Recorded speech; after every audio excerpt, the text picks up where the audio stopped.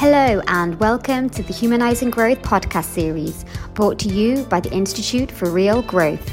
Each week, IIG founders Frank van den Driest and Mark de Swaan-Arons will be talking to global leaders and practitioners to discuss what it takes to drive human-centric growth. For more information, visit www.instituteforrealgrowth.com.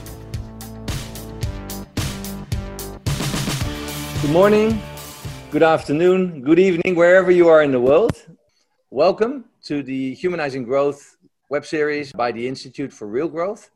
I'm Mark de Swaan-Arons. I'm going to be one of two hosts today. With us, we have a very special guest, Deborah Koyama. Nice to meet you. Deborah, where are you? And how are you? Hi, Mark. Well, first, thank you for the invite. It's a pleasure to be here today. I'm in London. I moved to London 5 months ago to start a new chapter of my career, my life, and I feel very lucky that I was able to move to my new apartment 1 month before the lockdown. What's special, and we'll talk a little bit about personal journey, but not to glorify you, and I want to say that right up front, you were quite resistant making the conversation about you, but much more in the theme of a leadership journey, a personal journey, which of course is always very strongly connected to the leadership journey. I think it says everything about you that you wanted that to be the main conversation, not you personally. In many ways, we've tried in these webinars to talk about journeys so that other growth leaders, other CMOs, other growth officers could pick and choose relevant lessons that they actually might apply in their own journey. Tell me a little bit, I forgot to say that, of course, you're now the Chief Growth Operating Officer at Unilever, a new role, a very exciting role, but also quite recent. So let's talk about the journey. Where does your journey start? Well, let me start telling that my family heritage is Japanese, hence my last name. But I was born and grew up in São Paulo, Brazil. Therefore, my accent, for those of you who know a little bit of the Brazilian accent, with an American influence. My grandparents migrated to Brazil in the beginning of last century. Started my career there in São Paulo, Brazil. I did operational marketing, if you will, marketing in a country for 8 years. At great foundational companies, I must say, quite privileged, Diageo and Kraft. After all that time, almost 8 years, I really wanted to, I always had this desire to have an international career, become a global citizen. So I decided to pursue an MBA abroad. 20 years ago, I decided to move to the US. And that was such a pivotal moment of my life, Mark, I must say. What seemed quite impossible when I learned about an MBA in the first place. I think I was below 20. And then even on my 25th birthday, I remember I went to see a consultant who would help people to prepare to apply to an MBA, to a top MBA abroad. And he told me flat out, it was my birthday, and he said, you will never be able to get to a top MBA because of your background. It was a very first meeting. Short and first meeting. I left crying the office, but a couple of years later, I was going to Kellogg in the US. Incredible. Other point, I was a little bit older, so I was about to turn 30, and I had a great job at Kraft. I had a long-term relationship. I had some savings. I could easily settled. And my president at the time at Kraft, he told me, I think you're a little bit old to get an MBA. I think you should stay in Brazil. I can eventually expatriate you later. And I got very torn, I must say, but I decided to travel to a beautiful island in Brazil to think about by myself about that life decision. And deep inside of me, I thought I really want to get an MBA to be the gateway for an international career and become a global citizen. So I jumped, quit my job, I left my relationship. I got all the savings that I had in the bank. I see. Against my MBA, which was barely half of the MBA. So I had to get a scholarship and live with that. Just follow my heart. The MBA was a pivotal moment of my life. One of the few I think I had two pivotal moments of my life. And definitely the MBA was the first one, which allowed me to go to the US and start my journey and my adventure globally. I take from that the lesson learned that if people are telling you one thing, but follow your heart is clearly a big lesson there. Are there moments though that actually there were people really mentoring and guiding you, that there were lessons? So how did you filter which lessons and advice to follow and which not? Yeah, so I think, as I said, it was very thorny and very wise. Senior people were telling me, maybe you should not go. You're too old for this. You should build a career and then be expatriated eventually. But I still decided to follow my heart. I think from that phase, I remember when I was exploring how to eventually move abroad and build this international career, I was very young. I was 24, 25. I didn't have much money. And I went to a conference organized by the Japanese Association in São Paulo, Brazil, with executives who had spent some time in Japan. And I went to that panel. In the end, I went to talk to one of the speakers, and I was telling him, like, listen, I don't have money. I have this dream of moving abroad, and I'm thinking I'm going to just go. I'm going to go either to Japan or to the US and see what happens without much of a complete plan. My brother had just done something similar. He followed an entrepreneurial career. And this executive told me quite emphatically in that very short conversation and said, no, don't do that. I think you should build a career. And it was such an impactful conversation, Mark and Frank, from a 15-minute conversation with a leader who literally probably changed my life. You know, I was about to just potentially go and without a plan to the US or to Japan. So I think for us as leaders, I love mentoring, and I think we don't realize at times what an impact we can have in people's careers and lives. So I'm sure that all of us here like to pass on lessons and insights to young talent. It's really interesting. We had the prep talk, obviously, and Mark, thanks for stepping in. And I don't know if you mentioned it about your study as for an architect, and it's really interesting. The whole architect, there's obviously a whole brainness to this. You need to be creative and analytical. You need to, but it's also about being rational and emotional, listening to your head and to your heart. I heard in your first stage, it was a lot about following your heart, but it's obviously always a balance, right? Between following what you really feel you want to do. And at the other hand, also being rational, maybe not react to your gut instinct and feel, but just do the wise thing. How has that equation worked for you? How's that balance worked for you? I always do a lot of exploration and analysis, all the different options. I think at times I can live a little bit with the choice paradox. I must say that I don't know exactly what to do because there's so many roads to travel or choices. But in the end, after you have all the information, the best data that you can possibly have, right? That's what we say. In the end, I believe that you have to follow your heart. Hey, and so did you already mention the work you did at L'Oréal? Have you touched upon that yet? No. So tell me about it and tell the viewers about journey. it. So yes. So after I left and I got the MBA in the US, my master plan talking about architecture was to stay abroad, right, and to build this international career. So I end up going back to Kraft after my MBA to work for that specific president who said, maybe you should stay, but obviously we stay connected. He hired me back in New York, and I did 6 years of regional marketing for Latin America. So in the end, I did 10 years with Kraft. And there was a point that I said, I really want to enter in the US market. And that's why I was really trying to have an MBA to open new markets, new experiences, right? And I assessed a couple of opportunities with Kraft, but after 10 years in food and beverage, I said, maybe I want to do something a little bit more creative, matching business because of my architecture side in terms of aesthetics and creativity. And I thought about beauty. And it was a similar story. I had moved 3 times in the US from Chicago to New York. I was in Miami back then.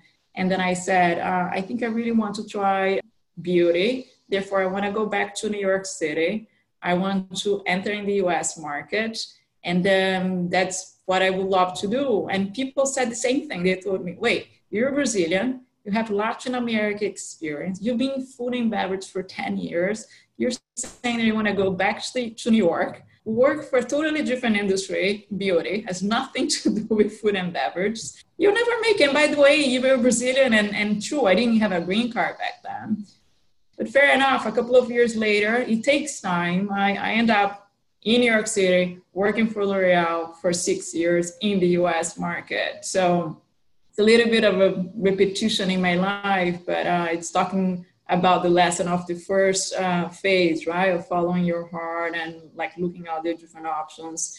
But I think what I want to highlight from the L'Oreal time, and that links to the big conversation that we have had at the RRG program, is that I launched my first sustainability platform with Garnier. So I was leading Garnier Hair Care, and I launched the first sustainable platform of my career, probably one of the first ones for L'Oreal with TerraCycle, which is a company that helps to recycle packaging to eliminate waste, which is a massive global issue.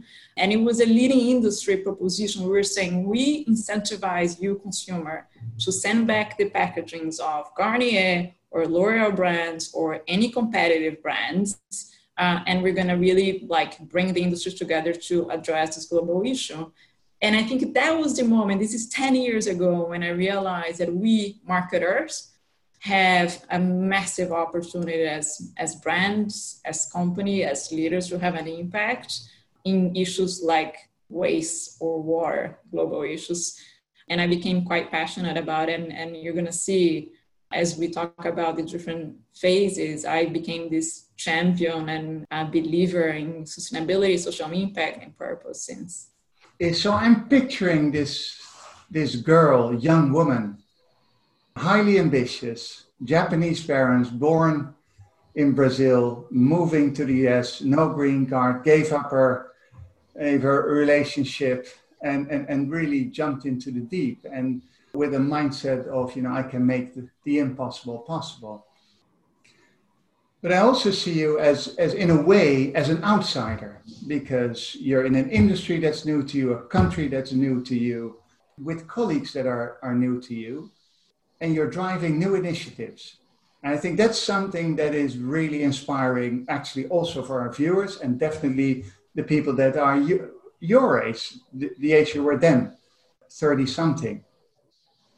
What was the fuel? Because that's tough, that's hard. You take on a lot, and you're almost like, in a way, on your own, with all these, as I said, new industry, new country, new colleagues, and still you're pushing a change agenda. That's not nothing. I mean, clearly.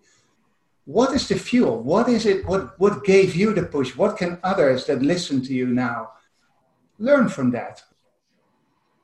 Yeah, I think the leaders in the call will also recognize you just find something that you really believe in, and you become a champion of that platform, that cause. Right? That was a little bit how I started at L'Oreal. So we had this TerraCycle partnership concept in the organization, and I met the founder of it, and I became quite passionate and aware of the massive issue that we had against waste globally. So you put together a plan, you bring allies, right? You have to mobilize at least a few people who believe that that's a worth cause that's going to drive the business as well. That's a critical piece. You get sponsorship of a leader, also a super important step. You start small. I started with a PR campaign. Again, it was a line extension of the portfolio that I was managing. We did start quite genuine. We started at Times Square, New York City, with the founder of the organization. We brought Philippe Cousteau. We brought a couple of celebrities that are truly environmentally aware, and we launched it. But we had no idea that it would become a multi-brand, multi-year, and eventually global platform for L'Oreal. So I think one of the key secrets, if you will, you start small with allies, build an alliance, and getting the sponsorship. And in the end, looking back, that's what I did at ABI, and that's what I did at Mondelez very recently as well. Okay. But there's two things that I want to dive into. One is, what was the moment that you defined for yourself that you said, this is worth me fighting for?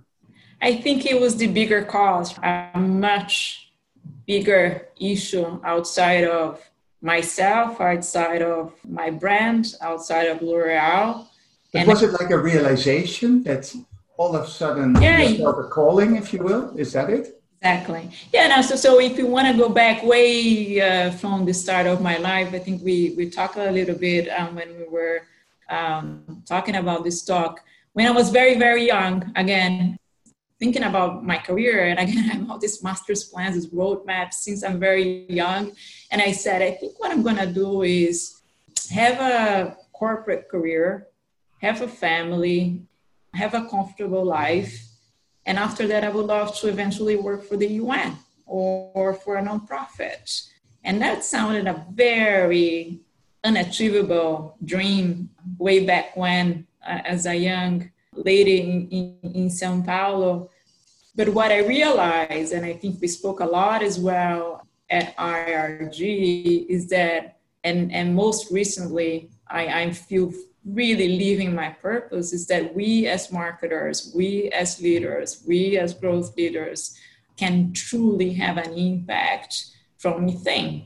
Because working with an ecosystem of nonprofits, as I did at ABI, or partners, you can truly have potentially even a bigger impact because you have. Okay, so very young, you decided United Nations, non-profit, I want to, change and make the world a better place.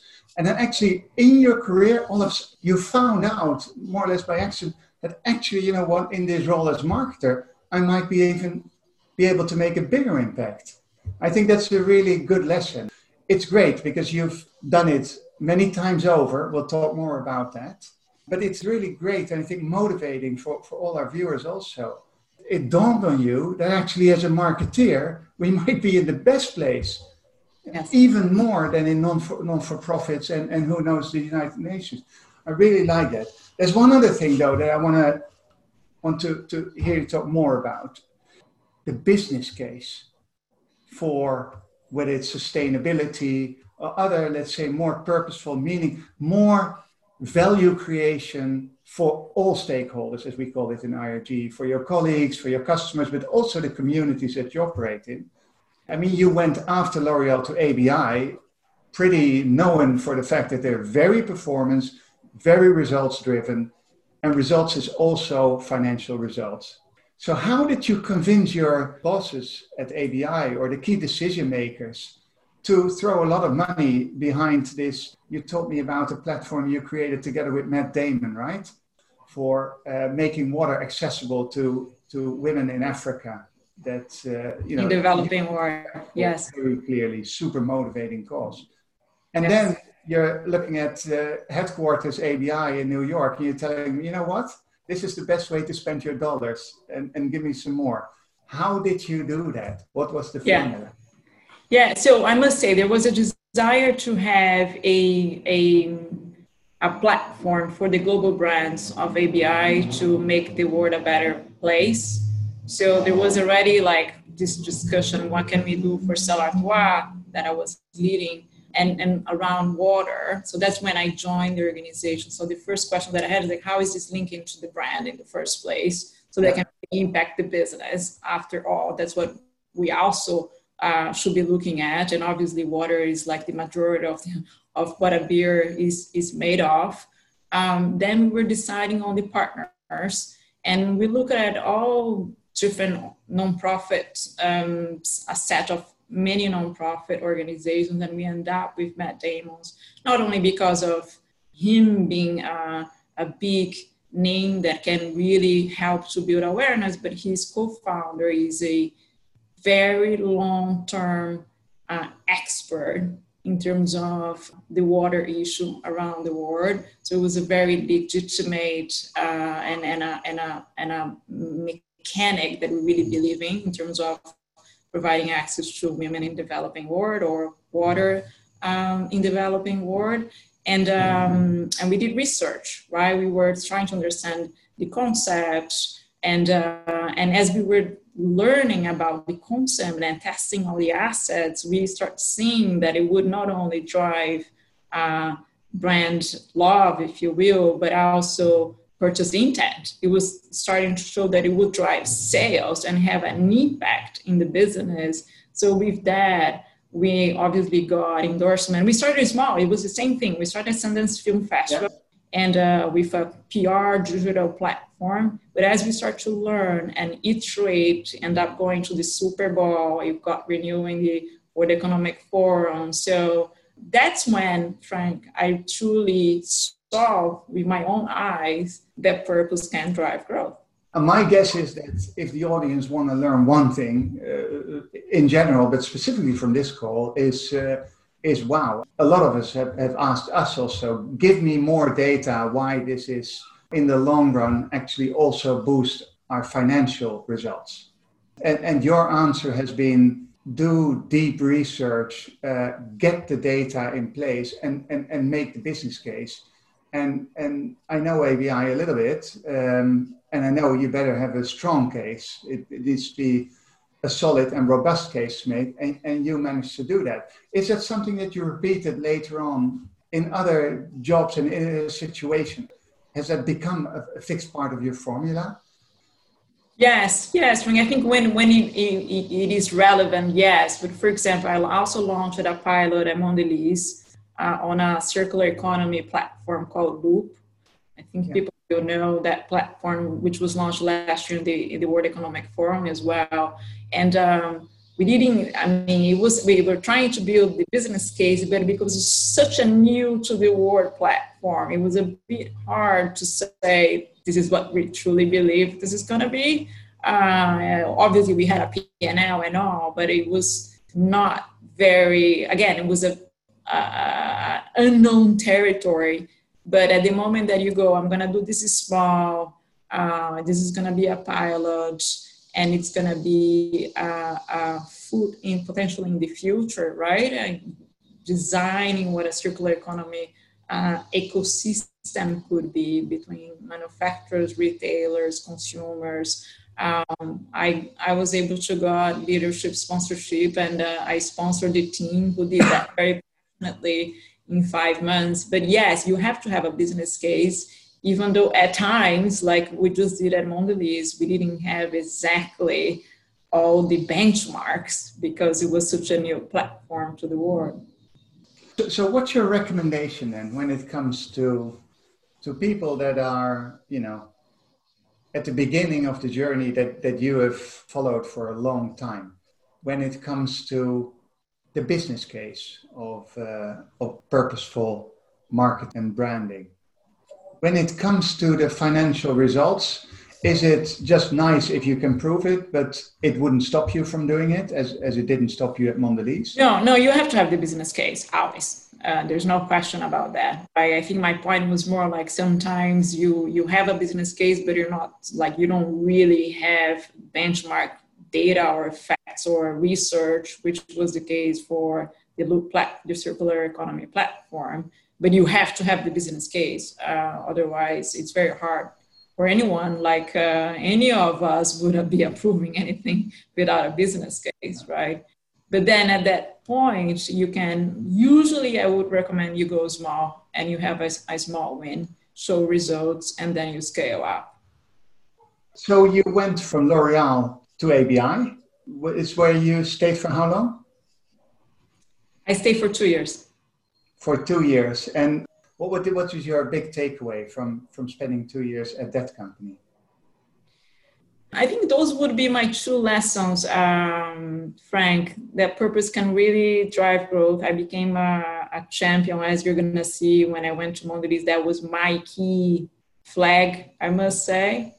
And I think what we just said, driving change, you need to start somewhere and likely small, but you can make a big platform and eventually create a movement. Your story so far reads like a textbook example of a beautiful case that is all breathing success and true grit and everything. I just would have a hard time believing that you didn't run into brick walls every now and then, that you didn't make big mistakes or pitfalls that maybe afterwards could have been avoided. in our program, and you know that, we ask leaders to share stories of failure. And what really struck me was that everybody said, well, actually, it felt great to listen to. It increased respect, and it felt great and liberating for the people. So I want to offer you that moment of liberation. No, but yes. Seriously, I mean, I think there's a lot to learn from failure as well. So if there's pitfalls that you would, the viewers, want to avoid, if possible, what would they be? Yes, so I get this question a lot, Frank, and I think what I reflect and I realize is that whenever I feel and I believe that I made a mistake or I had a failure, I learned that those were moments that I was potentially lost judgment because I was off balance of my well-being. That's my big learning, I must say. And as an example, as we were talking about ABI, I was working too much, close to exhaustion, and I decided to go on a sabbatical, which in the beginning it felt quite a failure, and which turned out to be one of the best things that I've ever done in my life as well. So that's the second pivotal moment of my life after the MBA that I say those are the two big moments of my life that transformed myself and my journey. But I think if I were to take away and summarize, I think moments that I felt that I made mistakes or had a failure were moments that I was, again, not taking care of my well-being. And that's what I tell to my mentees, to my peers, as well-being is the foundation of your professional and personal success. I wish I had known this way younger, right? I had to learn the hard lesson not young at all. No, I'm so with you. And Mark, my business partner who started the conversation, you know him well. When we designed the leadership program, it was just that we didn't have enough space with the COVID thing that happened and we had to go online. But actually taking care of your body and spirit, for that matter, is such an important leadership trait, especially in times of crisis. It sounds so obvious. I think that's a very important one. And the other one that you touch on is actually taking a break, stepping out of the mold, out of the treadmill. I've never heard anybody said, I really regret I took a sabbatical or I took a step or I did something entirely different. You know, whether that's playing a musical instrument or dancing lessons, whatever it is, it enriches your perspective, right? Oh, I highly recommend, I must say. I think many people came out asking me afterwards about, and many people did take a sabbatical that I know after I eventually connected with this person. I highly recommend. It was phenomenal, fantastic learning. Why aren't we doing this more? Why aren't big corporates I know, big question. Institutionalizing it? They get better people back, right? Agree. I became a much better, not only personal, but professional after my sabbatical. And so is it that then also that you decided to go for the next move and come to Europe? Yes. So I had this newer dream, if you will, of living and moving to Europe. So when I came back from my sabbatical, I say, I really want to cross the ocean. I was in New York for 12 plus years. So a total of almost 20 years in the US. And I took another leap. I went from New York City, which I consider my home town, to Zurich, which was quite an adaptation.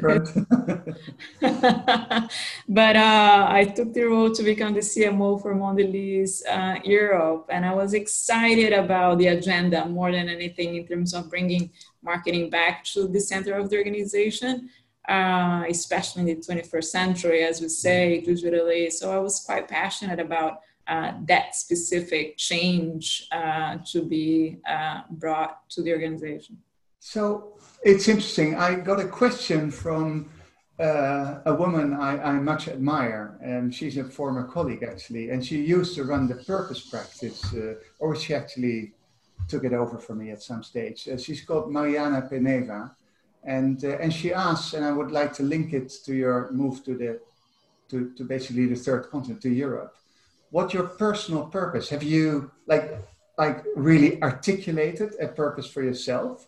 And is the move to Europe in any way related to that purpose? So it's two questions.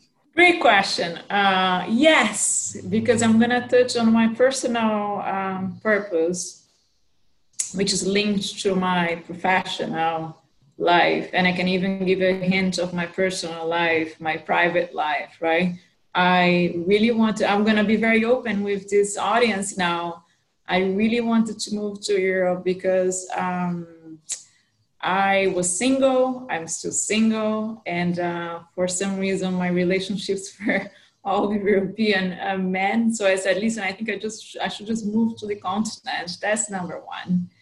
Number two, I think the opportunity to be a CMO at Mondelez with that agenda of putting consumers back at the center and driving change is something that I'm very passionate about, especially because in that journey, and I can expand later on, I felt that I was living my purpose, right? My purpose is, I did a workshop to articulate it, but it is to inspire people to achieve their full potential, to ultimately impact the world, because I believe everybody has a gift to give back to the world.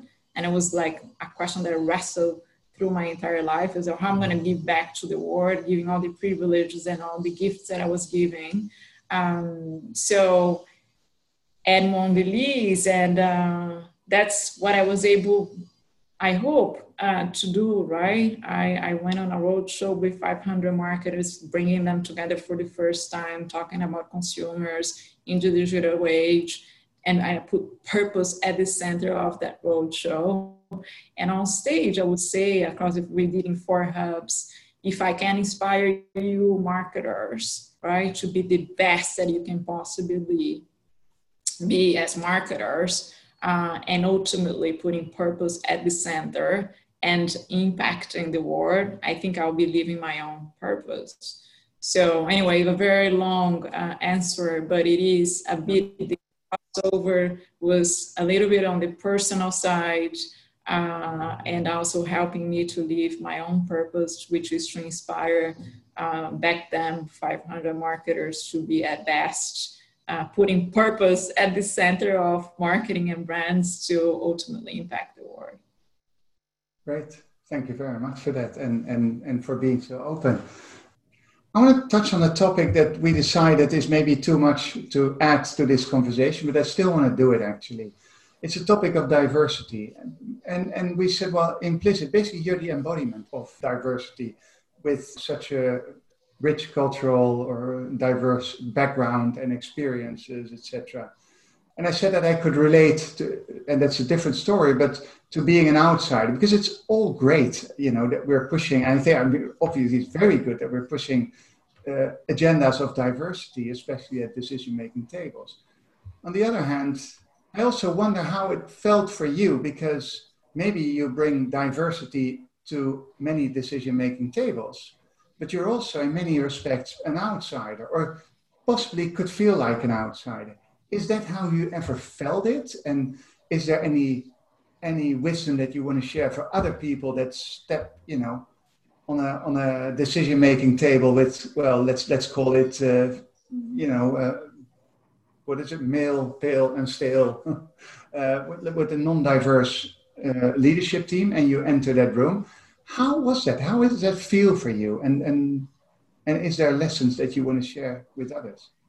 Yes, I always felt that I didn't belong where I was in a way, because I mean, I was a Japanese growing up in Brazil, and then I'm in the US, so I'm Japanese Brazilian. Then now I'm here in Europe, or even the UK. You have this American accent, but it's really Americans. We have Japanese. You look like Asian, etc.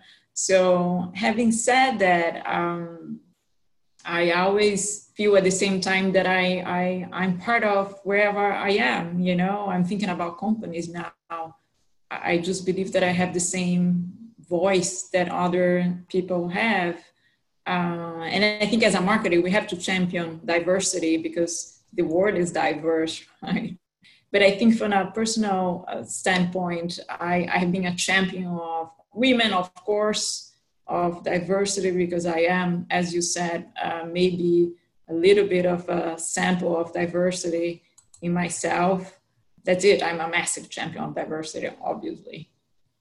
Then you made your most recent move from Mondelez, where you could really work and follow what you wanted to work on, your purpose.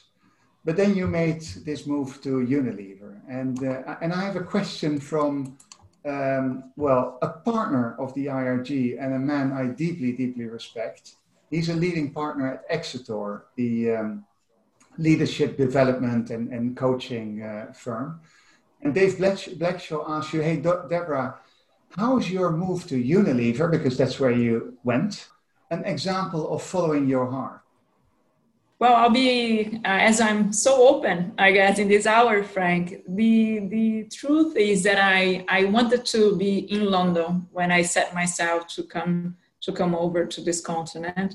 And I was talking to Unilever because obviously it is a purpose-led company since its origin. It is the lighthouse, I think, in the private sector in terms of multi-stakeholder model and sustainable growth. And then I got, it was Brexit, so I stalled the conversation, and then I got this offer to be the CMO of Mondelez, which obviously is a fantastic challenge and role. But in the end, and a little bit serendipity, I got reconnected to Unilever, and I am full circle about our conversation, right? I am in the end where I wanted to be in the first place, which is based on working for Unilever, which again, it is this company that I hope that I can help to continue to prove to the world, to the system, to the industry that purpose can drive growth. Hey, yeah, so it's very much related to your move to Unilever. It's somewhat related to the topic throughout this conversation.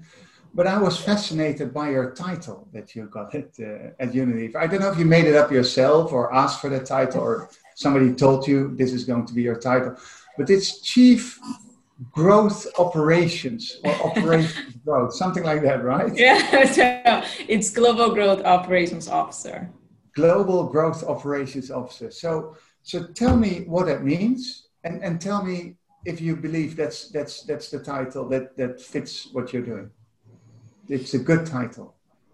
Yes. Well, I am shaping my agenda right now as we speak, to be very honest, right? As I said, I joined and COVID came. So I've been in a couple of agile squads, as we call, defining the strategy, privileged to be on a squad, defining what are the arc of the strategies going forward, as well as a couple of other hot topics as we spun off of this master strategic squad. And in the end, it is about accelerating top line growth, right? So for me, it's also, I think, the opportunities to link the markets to it's a quite big organization with many groups. So how I can really unlock and connect all these different groups to deliver accelerate top line growth. It's really funny that you say that. So it's a question that comes up in almost all these webinars. So it's interesting that you say, well, in the end, it's about delivering top line growth. At the Institute, what we believe is it's about value creation for all stakeholders, and as a result, there will be top line growth. Or is that a semantic discussion as far as you? I think it's a semantic. I think, as I said, Unilever is the champion, pioneer, and again, I believe the lighthouse in the industry, in the private sector, almost about multi-stakeholder model, right? So one of the stakeholders is the shareholders, right? So we want to make sure that we are also delivering on the business results on top of everything else that Unilever is doing for the broader ecosystem. So to me, it's always interesting when I study companies and the way they talk about growth is I often look at just basically annual reports is a good place. Town halls is another good place. Is what percentage of the time that you spend talking about growth do you spend talking about the numbers, financials, top line, bottom line?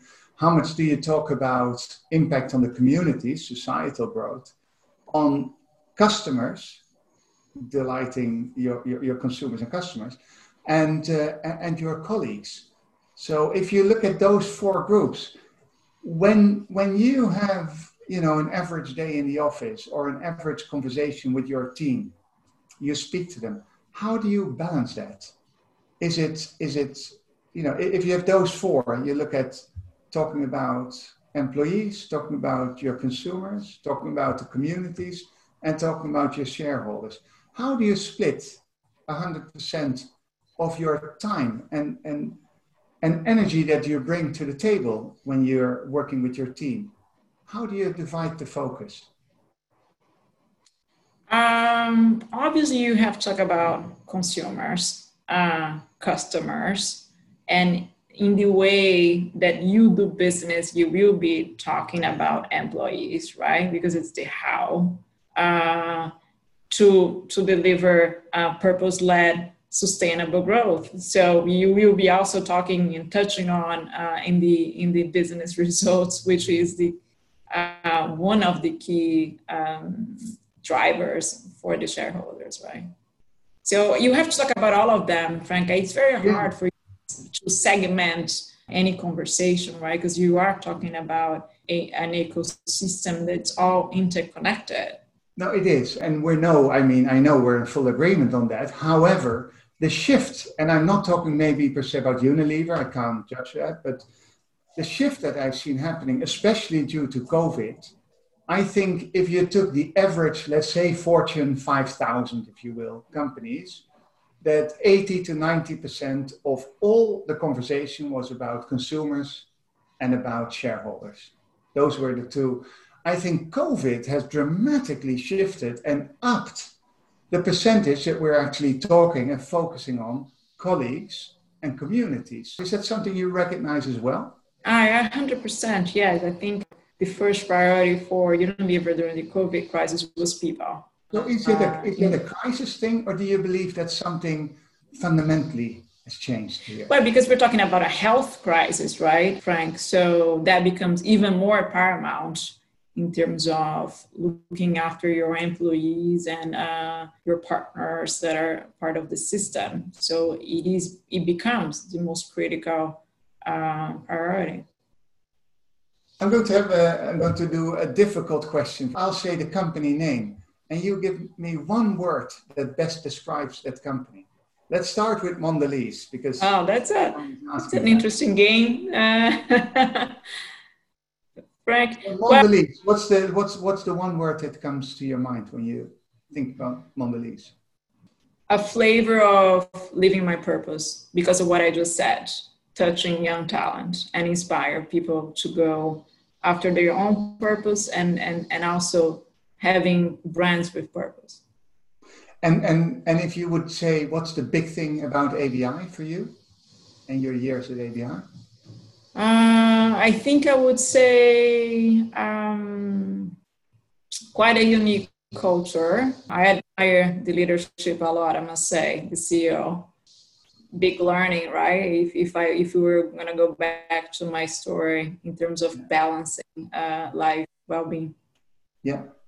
And then the first impression of Unilever. What's the one thing that comes to mind of your first impression, if you can call 5 Well, minutes? Obviously very purposeful, led, centric. You can see that's truly ingrained in the organization. It is very human, very strong values, and very excited to be there. What is it that you feel that you bring, that you add, that they needed, that you represent? Well, Frank, I've been around for a long time, right? So I have 27 years of FMCG across these different companies. So obviously experience different perspective, a fresh point of view. I believe, and obviously this was part of the conversations, I'm a massive, genuine champion and believer of purpose-driving growth. So I couldn't be more aligned with the mission and the vision of the organization. To be honest, I would love to help this organization to continue to be the North Star in the private sector of sustainable growth. And I want to be part of that journey. We're almost at the end, Deborah. This is obviously a topic that's close to both our hearts, and I know for many of the viewers also. Just reflecting on that, how many years did you say? 27? 27. 27.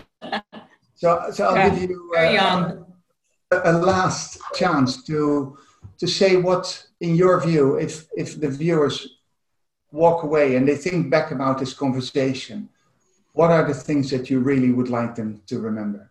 Sure. So I think I love Joseph Campbell, the author in mythology, and I believe Campbell, in his follow your bliss.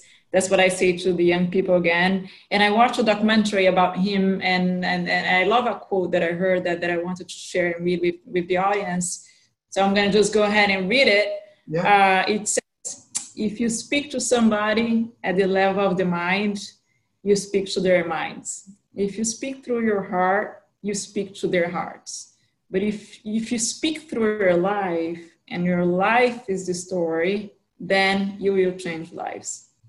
Anyway, that's something that really inspired me and resonated, and then I just wanted to share with listen, I think you couldn't have better summarized what you brought also to this Humanized Growth series. You spoke through your life experience, and I think that was super motivating to hear. And it's, chapeau, kudos for doing this, and many thanks for sharing that, for being so open, and being a North Star, I think, for many younger, but also more senior leaders. So, Deborah, I want to thank you very much. Bye-bye. See you. Bye.